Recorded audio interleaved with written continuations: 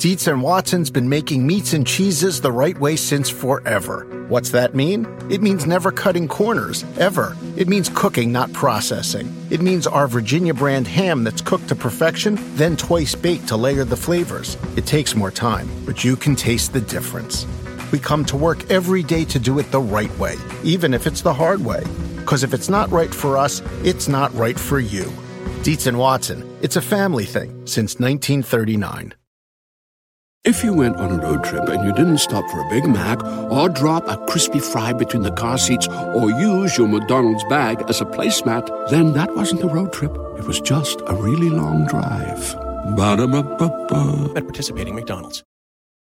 For 25 years, nothing has tasted better after a hard day's work than a Mike's Hard Lemonade. It's because since day one, Mike's has been making lemonade the hard way. We use 3 kinds of lemons, all hand-picked from family farms, then blended to perfection in cold press to create the epic hard lemonade you know and love.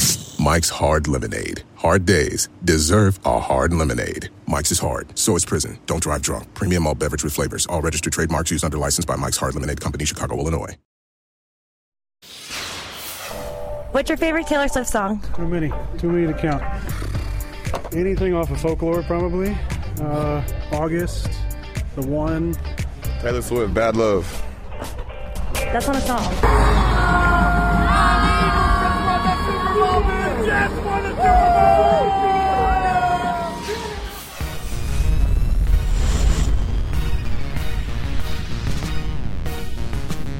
Oh, when that ayahuasca kicks in for Aaron Rodgers, he's having visions.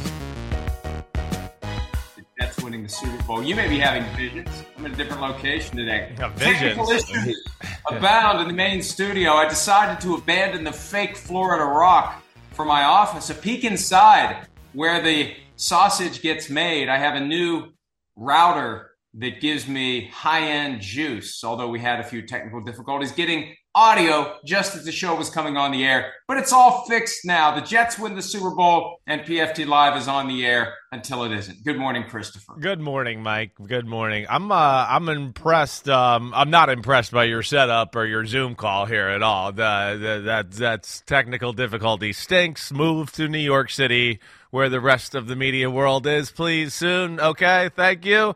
So we don't have to do this anymore. I'm sick of it. All right? Yep, itch that more. It's going to be a lot more today. You're going to be itchy all day long, okay?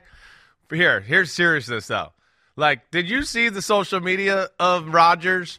Like, on the weekend, when I saw that about him, too many to remember, I was like, oh, wow, well, he was ready for that social media Jets question there. That wasn't real. But damn, then I watch him at the concert of Taylor Swift. He knows the words of every song. I mean, he's a diehard. It is kind of shocking. I mean, it really is. It's not every day you see a starting quarterback who knows every word to Taylor Swift. I think that was kind of impressive and hashtag unexpected, honestly.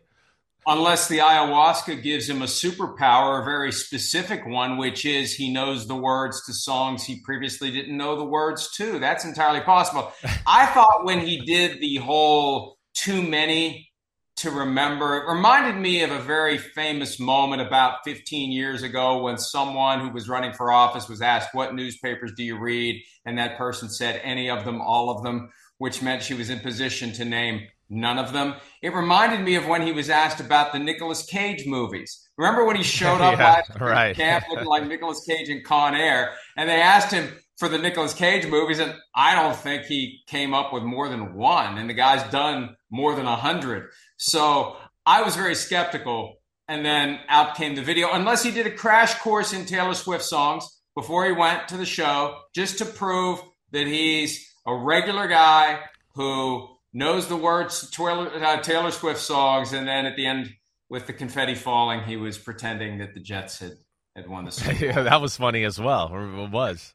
Maybe the closest he gets to that happening, given the rest of the conference he's competing in. Yeah. Well, hey, it's wishful thinking, certainly. But, I mean, hanging out there with Miles Teller, right? I mean, pretty big movie star. I didn't see any other, like, Jets players in that, I don't know where he was sitting. First off, awesome seats. Like, they had like a box on the field, it looked like. I mean, I know MetLife Stadium a little bit. That did not look like it was the normal box on the edge of the stadium. So kind of a cool setup there. Yeah, can't hide money. That's right. They might have made a special box just for him. They might have just said, yeah, actually, we do have boxes on the field. We're going to set that up for you. But good for him. Cool to see, a starting quarterback kind of putting his macho-ness away and being able to show that side of himself, singing to Taylor Swift. But I'm sure he's getting it in the locker room, too. I'm sure he's hearing a lot about, his voice and his moves at that concert. Okay, you mentioned Miles Teller, and you said he's a pretty big star. I'm going to turn the tables on you. Yeah, I know. Want you to name for me 3 roles that Miles Teller has played. I want 3. All right. Well, I know I don't know the name.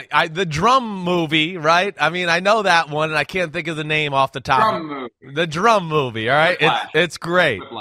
Yeah, all right. And then he was in, I don't know, man. Am I wrong? Was he in one of the Divergents, right? Wasn't he? That's yes. 2. Okay. 2. There was 2. And then, man, I know a third, but I'm not sure I'm going to be able to call it off the top of my head. What is it? The movie of the summer last year. What? What was it? The movie of the summer last year. Damn. The Son of Goose. Oh, my gosh. Top Gun. Holy cow. You're right. I forgot. It went right through my I don't know. It's been a while since I saw it, so it's not like embedded in my brain. But he was a great Goose's son. So, yes, there you go. All right. So, thanks. I got 2 out of 3. Thanks for your help. Appreciate it.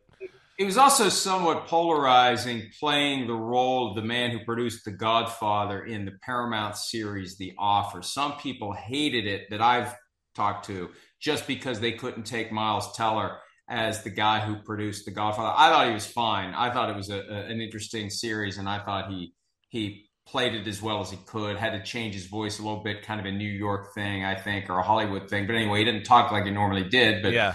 Part of being an actor, you don't always talk like you normally do. No, you never did. He's probably like, hey, what the hell? Get Jay Florio, move up to New York so you can get in a real studio. Hey, oh. If you haven't seen that, it's worth your time. It's like 10 episodes. All right. The Offer is the name of the series. It's not. All right, so I will. I like him. I like his work for sure. The other thing, otherwise watch Peacock. Well, what part of the Chateau de Florio are we in right now? I haven't seen this room before, so please explain. This is new to me.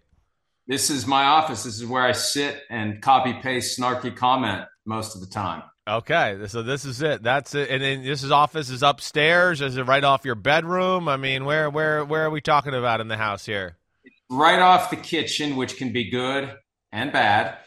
A little too close for comfort when there's a temptation that may arise to go eat some food. Very close to the main door from our garage. So pull the car in, walk in. Here I am.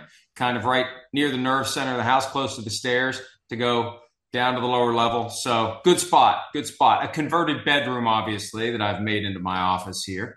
And, yeah, I spend, most of the day in here. And I committed a year ago to getting it clean and keeping it clean in the event that moments like this would ever arise. But also, there's just something to be said for having the area where you spend most of your time in some degree of order and cleanliness, and not have plates everywhere and a coffee cup from 4 days ago that's starting to grow mold on the, it's just clean your area up and your mind clears up. I'm not a big believer of the whole, if someone has a really messy office, that means there's some highly functioning individual. No, it just means they're lazy and they don't feel like cleaning up their area. I would agree with that too. It can go either way.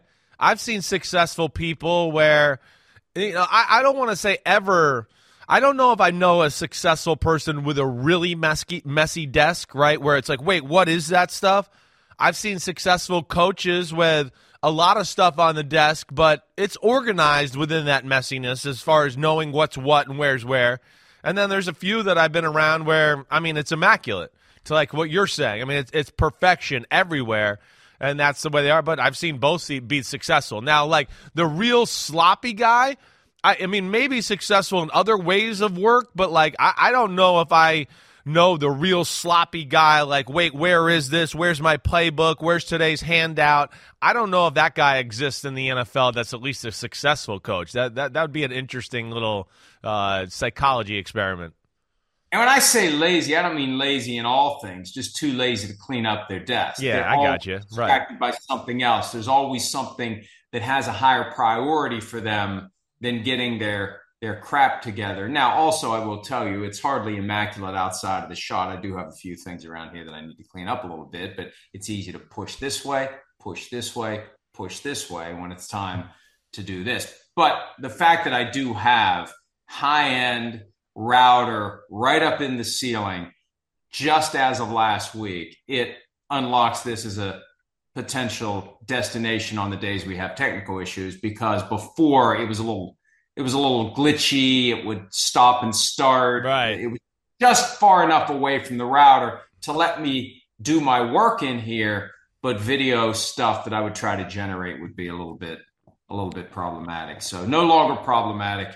And this is my space, which the dog invades from time to time, and you never know. There could be a Macy sighting. She comes to the door and starts scratching on it when she wants in. And when she starts scratching on the door, she gets in. So there is a chance at some point between now and 9 a.m. Eastern here on PFT Live, there will be a cameo from Macy, who will come in and look for any food I might have dropped on the ground, which does happen from time to time. All right, that'd be great. I'd love to see a little Macy action. It'd be good for the show here. So we'll see if she pops up one way or another. I got nothing else. You ready to start this off? Let's go. I do have one question for you, Okay. and I don't know if we've discussed this before, because I got to bed last night about 11:30, which is early for me. And what the hell? Let's embrace it. Let's get 6 hours of sleep, because by the time you roll around a little bit, and I got up at 6, so but I fell asleep fairly quickly, so I was on track for 6.5 hours. But then I got a text message at 12:05 a.m. Eastern as a reminder for a radio interview I'm going to do at some point after the show today. And I know that it's on the user of the phone to manage the contacts and do not disturb and have exceptions for people who can pierce through. And what I just do, anytime anybody calls me between 11 p.m. and 6 a.m., I just do hide alerts so it never happens again. Or anytime anyone pings me with a text message. And this person had not yet pinged me with a text message during the forbidden window, so I hadn't done it. But as the sender, is there any etiquette there? Is there any obligation there to at least stop and think, what if this person doesn't have his or her phone on Do Not Disturb? What if this person has not screened out your number among the various hide alert contacts, and you're going to wake them up by texting them after midnight? Is there an obligation to refrain from sending that reminder text, which could have been sent this morning? Didn't have to be sent at 12:05 a.m. Yeah. Is there an obligation to refrain? Well, yes, to a degree. I mean, at the end of the day, it's on you. I mean, it's on you. It's your damn phone. Turn it on. They got that little moon button, and it takes care of everything. All right. I got a moon button. Yeah, for you. yeah, okay. But like, you would think a guy or whoever, young woman, man, whatever it is, sent you that text. You'd go, wait, don't they realize I'm on, TV at 7 a.m. in the morning and I got to get up early? And, you'd like them to not think that or do that to you at that point. But, I don't know. It's the world we're in now. And everybody it's selfish. Do what you got to do at this moment. I got to do what I got to do. The hell with the next person. And if they don't have their phone on silent, that's their fault. So, you'd like them to think about it. But at the end of the day, it's on you. You got to take care of that one, slugger. I'm going to start texting you at 1 a.m. Don't worry. That thing is off. I am actually too much of put whatever the hell you call that moon button, right? I do not disturb. I have it on most of the day, to the point where I go, oh my gosh, I forgot I had it on, and then I take it off and I look at my phone and I have 70 text messages and I'm like flustered. So that's one of my actually issues in life, that I have to turn it off more often. Oh, every time I send you a text, it's on there, right? But when we're not in the usual work mode, right? I never know when I'm going to hear back from you, and I don't expect it. Sometimes I just don't hear back from you at all, and I've accepted that. As you've said before, your kids will have your phone, or you just turn it off. Or you forget about it. Yeah, I have this thing with me everywhere I go. I can't imagine functioning without it because, I mean, number one, we're all communicating among the PFT writing staff and news. And for me, like for a lot of people, Twitter feed is how they see what's going on in the NFL. Or it used to be the RSS feed, which I think is still around, but not as popular as it used to be. For me, I know what's happening because I'll see the text from my writers alerting the rest of the staff. Yeah. I'm going to post on this. I'm going to post on that. I'm going to post on this. So a lot of times that's the only information I have, unless I go back and read the story, which I rarely do. It's just processing it as one text at a time. Here's what each person's writing. So that's why I keep plugged into it all the time, because you never know, something's going to pop through. No, I hear you. Relevant to the show. I'll check it throughout the show. By the way, Pete, and this is a better setup for me than doing it on my laptop down in the room with the fake Florida rock, because I can see return from the show and I can also keep an eye on the outline. Pete has shared with us an Albert Einstein quote: "If a cluttered desk is a sign of a cluttered mind, of what then is an empty desk?" That's a good one. That's very well done there. Yeah. Oh, there's Al. Yeah. There's the desk on the day that he called it quits. And look, when I practiced law, my desk would look like that because things just happen quickly and there's a lot of paper and you have to, I got to put this here and I got to do something else. And then I'll put this there and then I got to do something else. I get that. But for what we do now, specifically for what I do now, like I have one piece of paper in here that I started writing notes on one day last week when I was getting some phone calls. I don't want to hold it too close on anybody. I don't want to give away. You don't want to give us some Jerry Jones draft information? Like, it's just a lot of, it's not as bad as Mad Dog's notes if you saw them on Twitter from when he was on First Take one day last week. But I will grab a piece of paper and just keep a list sometimes of stories I want to get to or things that someone has said to me during a phone call. But everything's paperless now. Most of the time, I'll keep my notes on a word processing document on this very device that that is the center of the PFT universe. So that's one of the reasons that it's easier to not have a cluttered desk in this day and age. Most of the clutter is on the desktop, and I do have a lot of clutter on my digital desktop where you got this window open, that window open, this window open, that window open. And I got a bunch of them down here along the bottom that are open that I probably haven't looked at in months. All right, let's get to it. All right. Oh, we have the Mad Dog notes. It looks like Pete has been working on, maybe. Well, here's another sign, and I always wonder about, Mike, is like, what about your email inbox? How many emails you got in your inbox right now? That's another one where I got a line of demarcation where I start to get too many. It starts to clutter my brain and bother me. So I try to limit the amount of emails I got in my inbox there. In AOL, which I am still trying to progress away from. You have an AOL? You have an AOL? You're on a roll today. Why would you stop using it? That's what I don't understand. It's just an indication that you've been part of the digital age for a long time. Yes, it is. That's right. Yeah. Since way back then, yeah. You and my wife. I've got 42,899. Oh, my gosh. That would stress me out. I couldn't do that. And in Gmail, the first number is a 5, and I don't think it's 5,000. Are they in the inbox? Or are you talking about, have you moved them somewhere else, or do you just keep them in the inbox? Oh my gosh, that would hurt my brain. I wouldn't be able to live that way. There's no way. That I don't know what it is. It stresses me out once I have too much in there.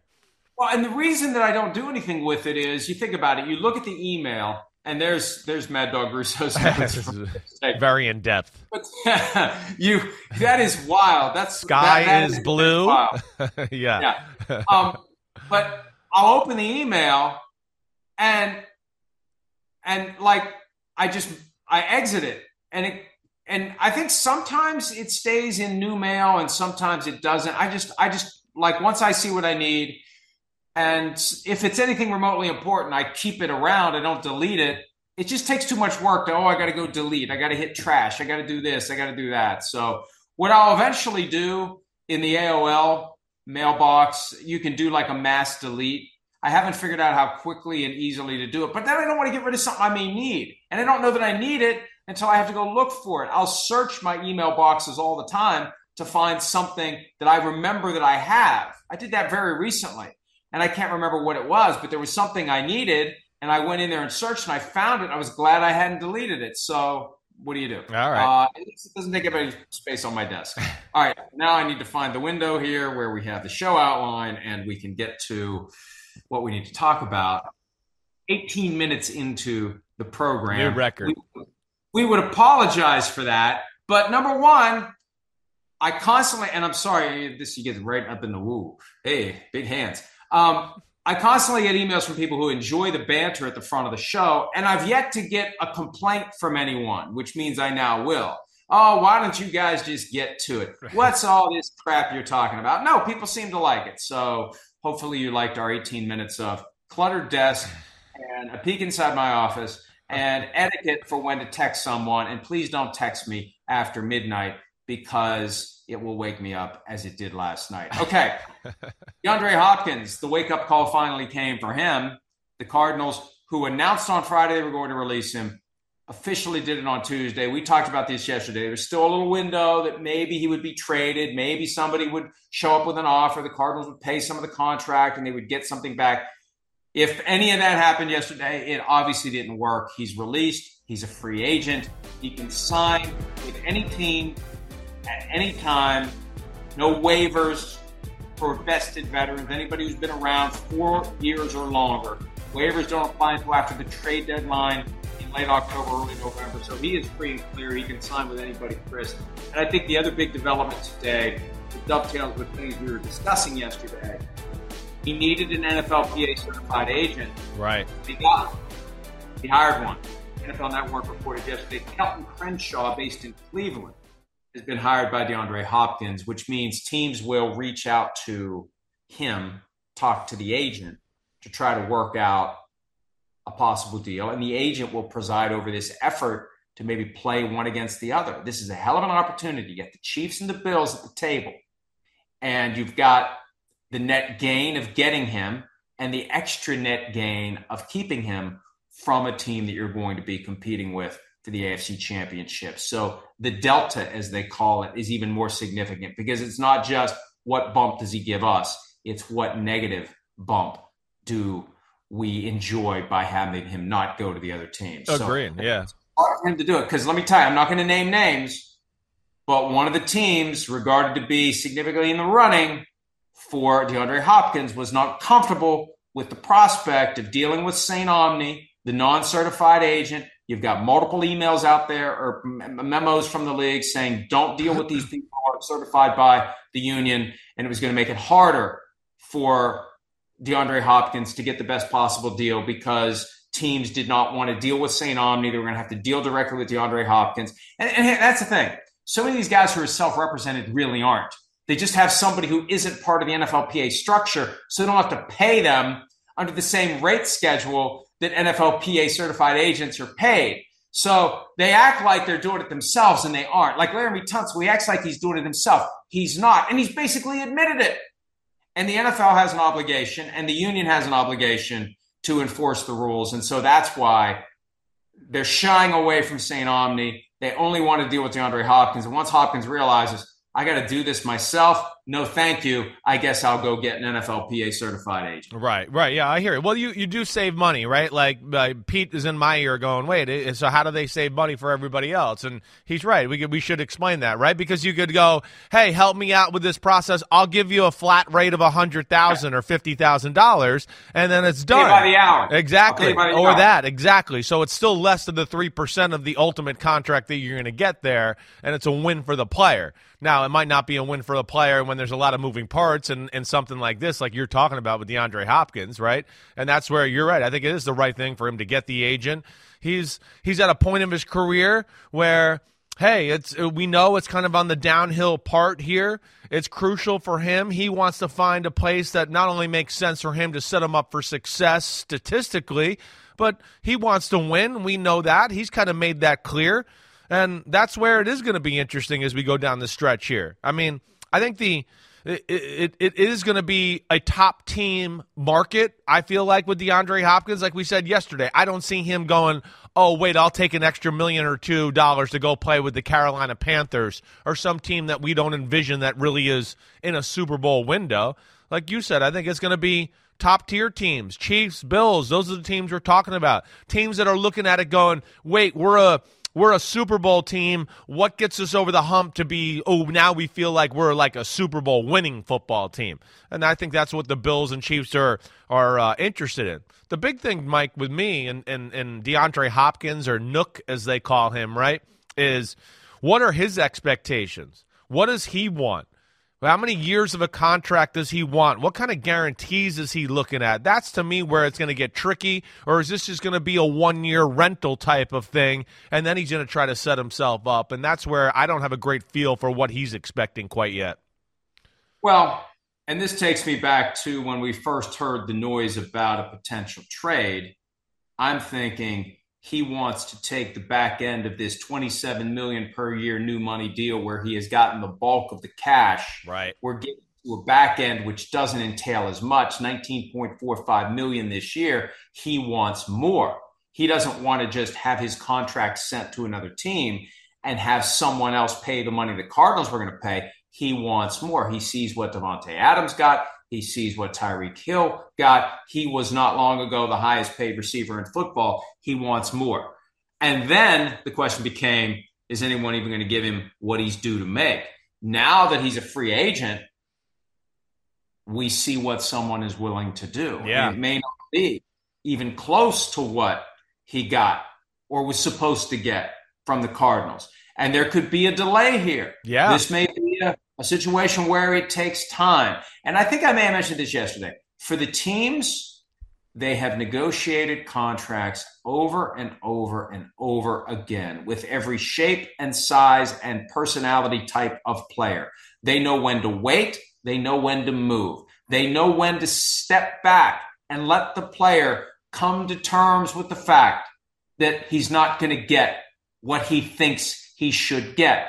But where the dynamic changes here, and this is why it's important to have an agent who can orchestrate everything. And by the way, you can negotiate the 3% down, and there are some agents who will only take 1%. That's right.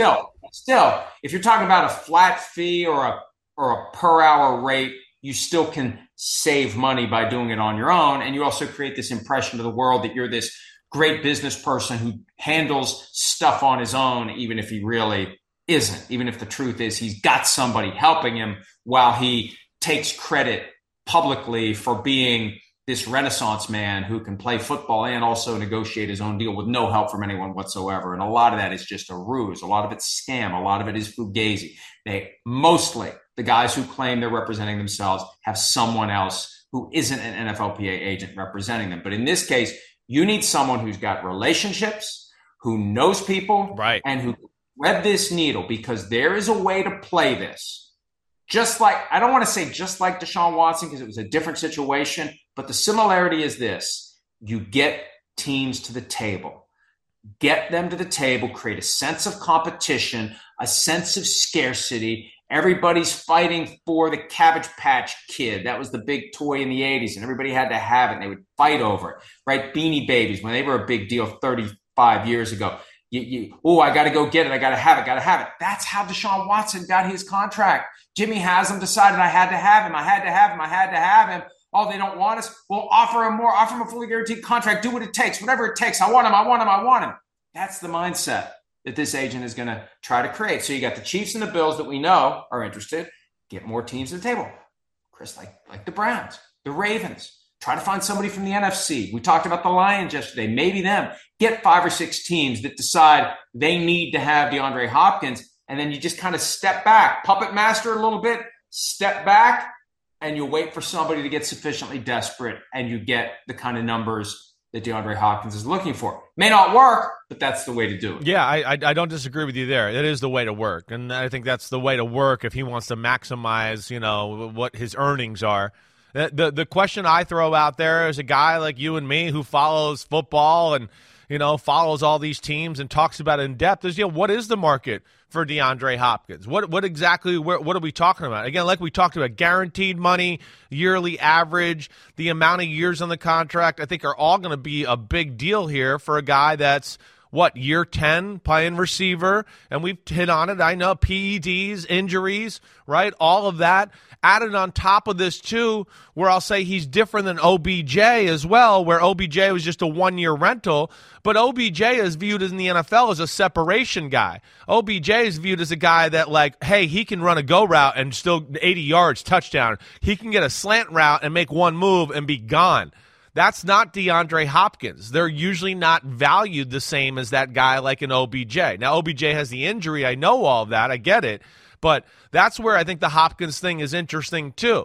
Because I watch film, you know that. People hear me talk about him on my podcast and stuff, but you talk to coaches around football too. I don't think DeAndre Hopkins is the type of receiver anymore that scares people. He's not that guy anymore. He's more of, hey, we got to put him in the right spot, and he knows how to run routes, and he's got great hands, and he'll make the play. But you're not necessarily going to get yak or 80-yard touchdowns and stuff like that. And that to me is, again, another interesting part of the market for DeAndre Hopkins and getting a feel for this situation. And then you've got the other side of it too. All of the chatter from the unnamed sources, all the negativity about DeAndre Hopkins that wasn't out there before. Right. But now, we talked about this yesterday. It started with, the Cardinals were upset because he didn't play the last 2 games of the 2022 season because he was healthy and he claimed he was injured, and we're salty about that. There's other stuff that's coming out. I saw an item from one of the Arizona-based publications calling DeAndre Hopkins selfish. Right. It didn't end well in Houston, so that doesn't play in his favor. Then why'd you trade for him? That's the thing. Yeah. Look, folks, especially at the receiver position, if you're trading for a guy who ultimately was unhappy where he was, there's a pretty good chance he's eventually going to be unhappy with you. So you know that going in.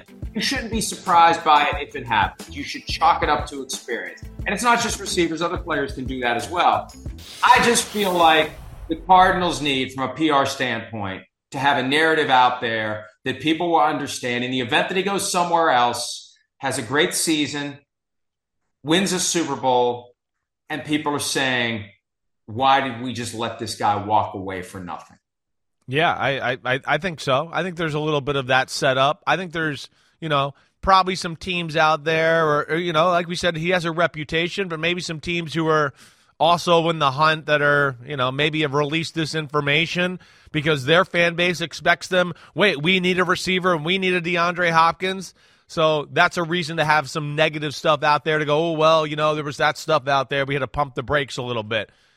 Ultimately, you and I both know all this crap is not going to affect. If a team really has a need at the position and they evaluate their wide receiver room and go, okay, man, we need somebody else. We know how head coaches are. It doesn't matter who it is. If they need somebody, then they always go, well, I can make this work with this guy. I can fix it. So, and again, he's a football player. He's a wide receiver. Sometimes I feel like the diva-ness and him wanting the ball and just the attitude of a receiver can work against them later in their career, and that's where Hopkins is. He just left Superstarville, and now he's in good wide receiverville, and people don't want to deal with that kind of baggage. But I think he's probably at a point of his career like he wants to win and he wants to be paid. It's just a balance of that and how you're going to make that meet together. And I ask you, Mike, like, what do you think? What do you think DeAndre Hopkins legitimately can get on the open market right now, where he is? We just saw the stats he had for the last 2 years. He's had the injuries, the PED, they're underwhelming stats. He is in year 10. What do you say? What say you the market for DeAndre Hopkins, you think? Well, I think it's going to be similar to what we thought it would be for Odell Beckham Jr. until the Ravens decided, for reasons unrelated to football, that they were going to overpay him. And right. I had an interview with Eric DeCosta, the Ravens GM, right after the draft, and he basically admitted that there are other reasons why you pay that $15 million guaranteed on a 1-year deal to Odell Beckham Jr. So unless you get that mindset into play for a team that thinks DeAndre Hopkins is going to sell tickets and generate excitement and help you beyond the football field. If you're only looking at the football field, then it becomes kind of like what we thought, where there would be a certain amount of base salary with the opportunity to pile up more on top of it based upon production, based upon playing time, per game roster bonuses to guard against the possibility of injury keeping him from playing 5, 7, 10 games this year. It's not just, oh, boom, here's $20 million fully guaranteed, or boom, here's $15 million fully guaranteed. And the other thing too, and I don't rule this out, what you can do is, and this helps satisfy a guy's ego who just wants to be able to say, I got X many dollars this year. If you do a multi-year contract and you've got a signing bonus that gets spread over those multiple years, you can say, I got my $20 million this year. Even if you're not making $20 million per year, I got my $20 million this year because they're paying me basically compensation in advance for year 2, year 3, year 4, maybe even year 5, if that's what it takes for him to get right now cash flow in 2023, what he's looking for. And then he can say, I'll worry about the other years later. If I have a big season, they'll have to give me more. I just want to get maximum now. And there's some merit to that because that's kind of how his most recent deal was structured. Big money up front, less money future years. Right. We'll worry about the future years when the future years come. Yeah, no, I you're right. And that makes sense to what you're saying as far as the structure of that deal. I could see something like that being done. I think the interesting thing is just the wide receiver market in general, right? There's some guys that, hey, Odell Beckham Jr. conversation, like you talked about, $15 million 1 year, hasn't played football in a year, right? That was a little bit shocking, I think, to all of us. But where does he lie? You know, there's the guys like Christian Kirk and Deontay Johnson who are making just a little north of $18 million a year. Mike Williams is making $20 million a year, right? You get down into Odell at 15, and then it drops to Corey Davis of the Jets at like 12.5.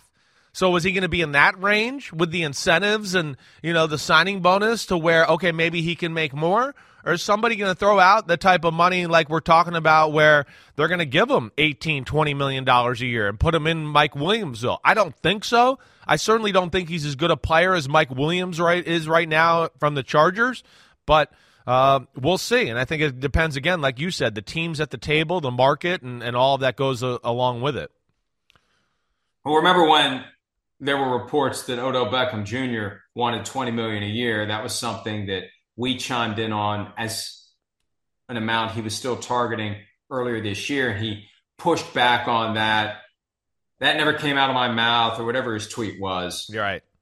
When you look at the stack of the highest paid receivers, 20 million isn't even top 15. It's right at the bottom of the top 15. Right. It's right there, Mike Williams. So where do you view yourself among the other receivers? That's really the question. And where does DeAndre Hopkins view himself, and how does he fit in to this overall structure? When you get past DJ Moore at 10, the next page of this graphic would have a bunch of guys right around 20, 11, 12, 13, 14, exactly. 15, right around 20. Right. And look, let's look at the production. Yeah, let's just talk about that list right there. How does he compare to that list? What was your first thought when you looked at that list right there and you saw DeAndre Hopkins on it, right? What's the problem? I don't know. Because now, I mean, obviously, yeah, that's gone. We can strike out number 3 because the contract's so 27.25 is dead. But okay, his first year in Arizona, 1,407 yards on 115 catches. But then it fell off. 10 games his second year in Arizona, 572 yards. 9 games last year, 717. That projects to 1,354 if you play the whole season, but he didn't. At the end of the day, he gave them 19 games over 2 full years and 1,200 yards over 2 full years. Not 1 year, 2 full years. That's not good enough to get you into the $20 million per year club. And again, what have you done for me lately? What do I expect you to do for me today? And what do I expect that you're going to do for me tomorrow? That's what matters. And that's where he's going to bump into a brick wall. It's why he wasn't traded, folks. Nobody wanted to take on $19.45 million this year. Right. So he's going to adjust his expectations downward. And if he's going to get into that stratosphere, he's going to have to produce. That's going to be, I think, the magic number here. Reasonable base, easily achieved incentives based on playing time and production. You turn the clock back to 2020 with 1,400 yards, or even 2018 with 1,572 as career high. You're going to get paid accordingly. Right. But you got to produce before we pay. Yeah, I think it's like we've hit on here, the age, injuries, PEDs, not being able to practice all the time and managing his body and all that. That's going to scare teams. There's no doubt about that. And again, in totality, hey, DeAndre Hopkins is awesome. I mean, he's a legend of the sport. He's been one of the best receivers in our game, over the last 10 years or so. There's no doubting that. But where he is right now, he's not. And again, if we could put that list of guys up again, he's not in that category of players right there. Those are like, it's like when we talk about system quarterbacks, right? And I'm not saying this to be disrespectful by any stretch of the imagination. But to me, right, DeAndre Hopkins needs some sort of a system right now. The guys on that list right there, they just go, where do you want me to line up, coach? Just tell me who to beat. I'll do it. Oh, you want me to catch a slant and then run for a touchdown? No problem. You want me to get a reverse and run for a touchdown? No problem. Speed sweep, screen pass, go deep for 80. And that, to me, is where the world changed for DeAndre Hopkins over the last, 3 years or so. He's never was the blazing type of receiver, but how he's had enough to scare you and keep you honest there. Now, he's more of a possession, big slot type of receiver, and not nearly as explosive as the guys we have on this list. I mean, you look at the guys on that list, and you go 5 through 10 there, and you just go, well, they can score from anywhere on the field anytime they touch it. And that, to me, is why, I would think it's going to be somewhere along with what you're saying. Maybe just south of OBJ's contract. Maybe if it's multiple years, he gets a good guarantee that makes it look good and gets a big check this year, like you said, but have a hard time thinking that somebody's going to throw out there a legitimate $20 million a year average type of contract. Pete Domelitis raises a good question. What'd you say? Odell Beckham Jr. or DeAndre Hopkins? Which one? I know. The physical ability definitely goes to OBJ. Again, that's what you heard me say that a minute ago, right? I mean, OBJ's special. OBJ is one of those guys, you talk to coaches around football, and when he's healthy and hitting on all cylinders, coaches will tell you he might be the greatest receiver I've ever seen. His route running, his after the catch, his strength, his ability to 50-50 balls, adjust the balls, he's special there. But the injury is the real thing there. So the potential of OBJ is greater to me than DeAndre Hopkins right now. It is greater, but and the overall talent and explosiveness is. But it is 2 ACLs in 3 years, like you've explained many times. So that's where you got to balance it. And I don't know. I guess I'd go with OBJ. I would go with OBJ, but it'd be a close one. The injury stuff does scare me a little. I'd go with OBJ just because the high end, I think, is more significant. Exactly. That's what it is. Right. Your offense is more significant, and the impact he has on your team. And that's another thing, too. It gets under the radar. You and I know this. The rest of the public, when you tell people, and I'm at the gym or whatever else, and I tell them, OBJ, every guy and coach in the history that's been around him loves him. He's an amazing leader. They're always like, what? Huh? And I was like, yeah. He had his little thing, when he talked to Josina Anderson and said that stuff about Eli. And then, the New York fan base got mad at him for that. But you can't find ex-players in the Giants locker room or the Browns locker room or the Rams locker room that don't love Odell Beckham Jr. He's got a leadership factor that I think you were trying to allude to too, which was part of the reason they probably paid him a little more money, because they were going, he's the type of guy that could, reel in Lamar here a little bit and get, some good mojo going for us. And I think that was probably part of their plan as well. Oh, I think that was one of the major factors in getting the Lamar Jackson deal done. The presence of Odell Beckham Jr., who quite possibly made a phone call to Lamar after Jalen Hurts did his deal saying, hey, Lamar, you just got to take something like Jalen Hurts did, or you're never going to get a deal. As we were saying all along, you got to say yes at some point. I think DJ helped reinforce that. And I know we're in the slow time of the calendar, but I'll see on social media some of the questions that get posed. And I actually saw someone pose the question of whether or not DeAndre Hopkins is a Hall of Famer. Folks, let's not go down that path. He's 36th all time on the receiving yardage list. 36th. He's not going to have major, massive years to get him higher and higher at this point. And in this day and age, with so much passing, he was never the best receiver in football, clearly without question, the number one guy, the guy that keeps you up at night game planning against. He's been great, but not spectacular, next level. Terrell Owens, Randy Moss, that's where the bar should be, maybe a little bit lower than those two. Yeah. But never that guy that when you watch his teams play, you're fearful he's going to beat you single-handedly, right. Which is, I think, what should be the general litmus test at the receiver position. You got to be transcendent to get in. Of course, you and I are in the Deion Sanders upper room. I mean, I think the upper room should bleed down a little bit to the lower room, too. I think too many get in who shouldn't anyway because they have a quota to fill, because they got to have a parade and they got to have maximum occupancy of the hotel. So we got to have 8 busts every year, even if there aren't 8 busts worthy of going in. That's a different issue, but not really.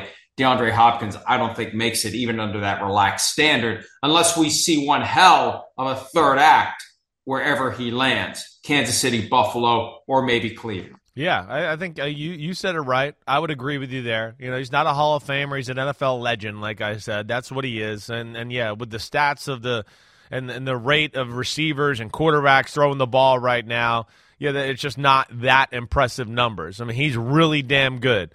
But, yeah, you got to be, you know, it's transcendent numbers and special things like that. And you got to have number of years where you go, you know, I think you got to go, hey, there's no doubt he was the best receiver in football. Like, hey, that guy, or he's like you said, a game changer. We got to double cover him at all costs. He can score a touchdown from any part of the field, right? Like the guy over your left shoulder. I mean, that's Larry Fitzgerald, right? He fit that mold. That's why he'll be in the Hall of Fame. He not only did that, but then at the end of the career, changed the way he played and became an awesome slot receiver to go along with it. So he almost had 2 careers that were awesome, and I think that's the kind of guy we're talking about as far as Hall of Fame wide receivers.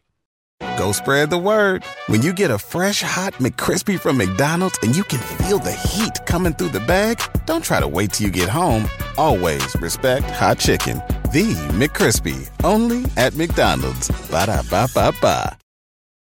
The longest field goal ever attempted is 76 yards. The longest field goal ever missed? Also 76 yards. Why bring this up? Because knowing your limits matters, both when you're kicking a field goal and when you gamble. Betting more than you're comfortable with is like trying a 70-yard field goal. It probably won't go well. So set a limit when you gamble and stick to it. Want more helpful tips like this? Go to keepitfunohio.com for games, quizzes, and lots of ways to keep your gambling from getting out of hand. When you need mealtime inspiration, it's worth shopping Kroger, where you'll find over 30,000 mouth-watering choices that excite your inner foodie. And no matter what tasty choice you make, you'll enjoy our everyday low prices, plus extra ways to save, like digital coupons worth over $600 each week. You can also save up to $1 off per gallon at the pump with fuel points. More savings and more inspiring flavors make shopping Kroger worth it every time. Kroger, fresh for everyone. Fuel restrictions apply.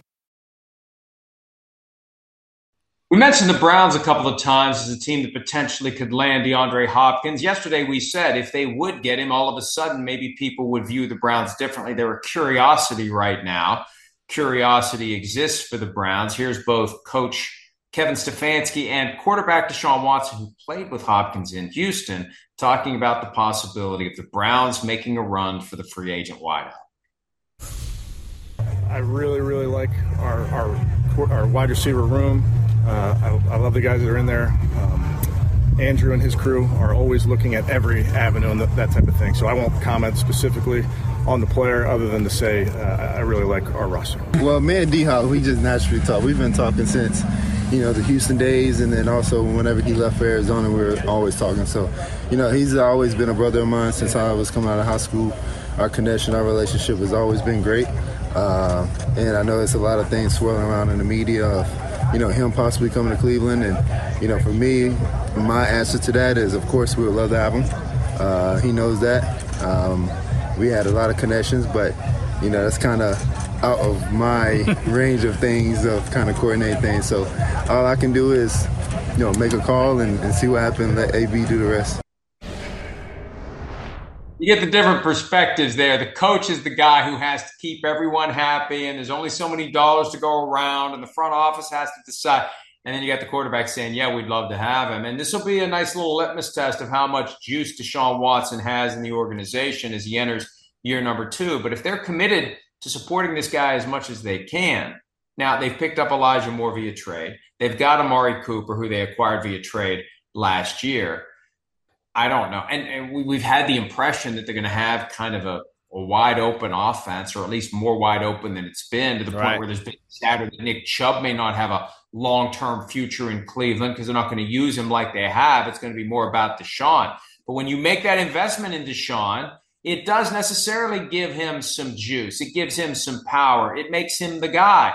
And how do you get the most out of him? You got a receiver that he played with in Houston that's available, and you're trying to get to the top of the conference, and so you could keep him from going to Kansas City or Buffalo. I wouldn't be surprised if the Browns try to figure something out and get him to go to Cleveland. He's going to have to want to do it, but maybe they'd be in a position that they're willing to pay him more than the Chiefs or the Bills would. Yeah, maybe. What Kevin Stefanski said, he was trying, I think, to tell you, like, they don't really. That sounded like a whole lot of, we don't really want it. We like our wide receiver room. Right? I think that's what that was there. And you said, hey, they got Amari Cooper still really damn good. Elijah Moore, we'll see what he can do there. Donovan Peoples-Jones, he's not a bad number 2, number 3-ish type of receiver.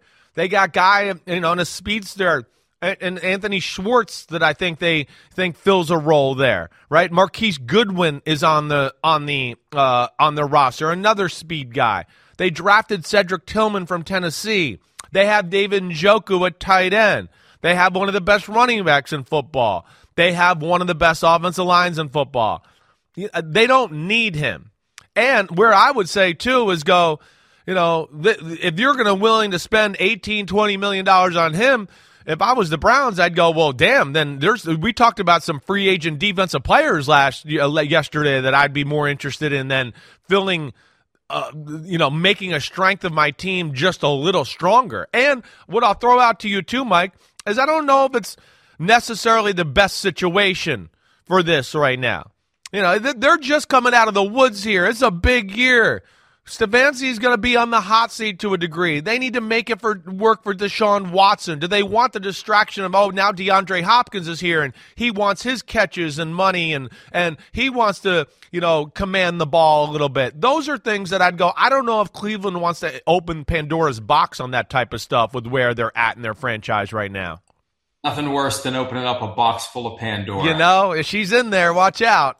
The other possible interpretation, too, is Deshaun Watson was just being nice and diplomatic. Sure. With right. The team, and he didn't want to come out and say, we're good.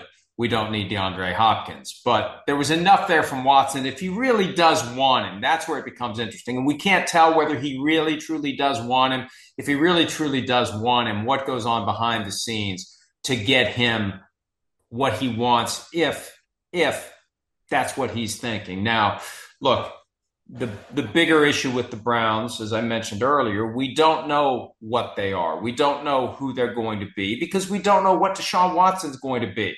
He didn't play at all in 2021. Right. In 2022, he only played in 6 games. It was a mixed bag. It was a work in progress. What do we see in 23? And what's happened is when we start talking about franchise quarterback, his name has slipped off the list. He addressed recently this reality that he's no longer considered a top quarterback and what he intends to do about it. Have a listen. I'm very motivated. I'm very excited to be able to have the opportunities to go out there and prove what I have before and even better. And that's the goal, is to be better than what people last saw me. And honestly, people are entitled to their own opinions, but at the same time, you gotta respect their opinions. I missed 2 years of football, so if I was in their shoes, I wouldn't put myself in that position either. I got to go out there and prove it, and that's what I'm looking forward to. So those opportunities for me this upcoming season, I have to take advantage of it. It is going to be fascinating to see what he does. After, he says, 2 years out of football. Last year he wasn't. He did play 6 games. He was there for preseason and training camp.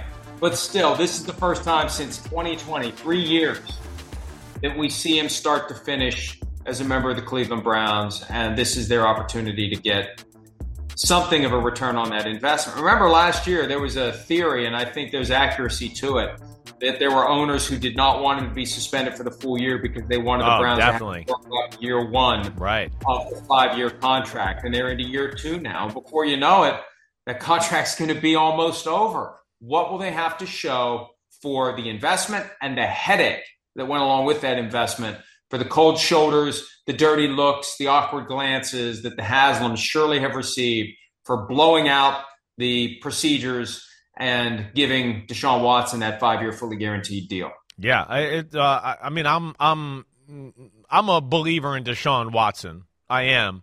I'm a believer in his potential.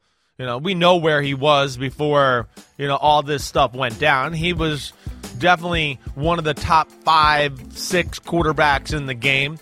One of those guys that could run the system to perfection, wouldn't miss a throw, and then when it came backyard, hey, I can carry you guys and make stuff happen here. No problem. I got you. But, yeah, like he's saying, he said it right. That was a great answer by him. It's basically been out. He was out for a long time. It's not that easy just to get back on the NFL starting quarterback bike and just be an awesome, I can pop wheelies and do tricks and be the man again. It's hard. I expect him to jump back in the conversation of one of the better quarterbacks in football this year. And to your point, I think that's why we hear rumors of them wanting to open up the offense and do all of that. So I'm excited. The Browns are a team that, if I had to probably pick playoff teams right now, I wouldn't pick Cleveland. But I think they're a team you put a star next to go, there's a lot of playoff caliber aspects about their football team. And then if number 4 gets going at quarterback, watch out. I've seen him carry worse teams and worse rosters of the playoffs than this Cleveland team. So that's where it's interesting. And the other thing, too, Mike, did all this change him? That's the one thing I do wonder. Just all the stuff that's gone on. Does it change him, his psyche, all of that? That'd probably be the only thing I really worry about him going forward. You used a phrase a little while ago that made my heart smile. I haven't heard it in years, haven't thought about it in years. Pop wheelies. That was the aspiration on a consistent basis. Back when I was a kid and you were actually allowed to leave the house without supervision for more than 5 minutes at a time, for more than 5 hours at a time, you were out there on your bike, and what you wanted to do, once you got going, you got a couple good pedals in, you'd pop that wheelie. You wanted and you wanted to hold the wheelie. Had to hold it a little. It could pop it and hold it. And that was the guy that inspired many, because I could pop it. I just couldn't hold it, because I was always afraid once you pop it, you've got that tipping point where next thing you know, you crack your skull open on the asphalt. I had like pegs on the back wheels at some point, right? So like that's where I could hold it. I couldn't hold it if I was like on my seat, normal pedaling, but like the pegs that came out of the back, then you could get on that and I could hold it there a little bit, but I wasn't that cool. I wasn't, but we'll see if Deshaun Watson can pop some wheelies this year. He's going to need to if the Browns want to win the AFC North. That brings back bad memories for Browns players back when Kellen Winslow was jeez. He was popping the back wheelies. They call it, I think, an endo. And that endoed his career, or at least along with a bunch of other things. We didn't have to go that route. But as a player, he shredded his knee early on. He was on track to have a career every bit as good as his dad's. But I respected the fact that he was able to keep playing with a knee that was just completely and totally wrecked from that endo. I think endo is the term, gone bad. All right, let's go ahead and take a break, lest we go any farther off the rails than we need to. By the way, before we do, though, people have asked what's behind me right here. That's the Seinfeld Lego set. Seinfeld Lego set? And you bought that for yourself? You bought yourself a Seinfeld? I put it together. Okay. I bought it. Legos are an acceptable adult endeavor. Oh my gosh. Okay, I don't know about that. We might have to put that. We'd have to put that to a Twitter poll. Is there an age where you should be embarrassed of building Lego sets anymore? I think that should be out there. Hey, let me tell you something. I'm at an age where I'm embarrassed by nothing. There's freedom approaching 60. I don't give a shit anymore. Yeah, well, apparently. More PFT Live right after this.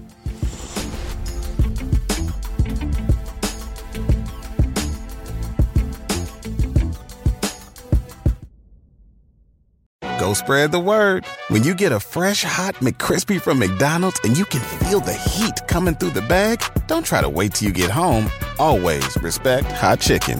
The McCrispy, only at McDonald's. Ba-da-ba-ba-ba. Some people like to deep clean every Saturday morning. I prefer to spend a few minutes every day keeping things fresh with Lysol. Lysol's all-purpose cleaner cleans and kills 99.9% of viruses and bacteria. It can be used on hard, non-porous surfaces, like the kitchen, bathroom, and other areas in your home. Don't just clean, Lysol clean.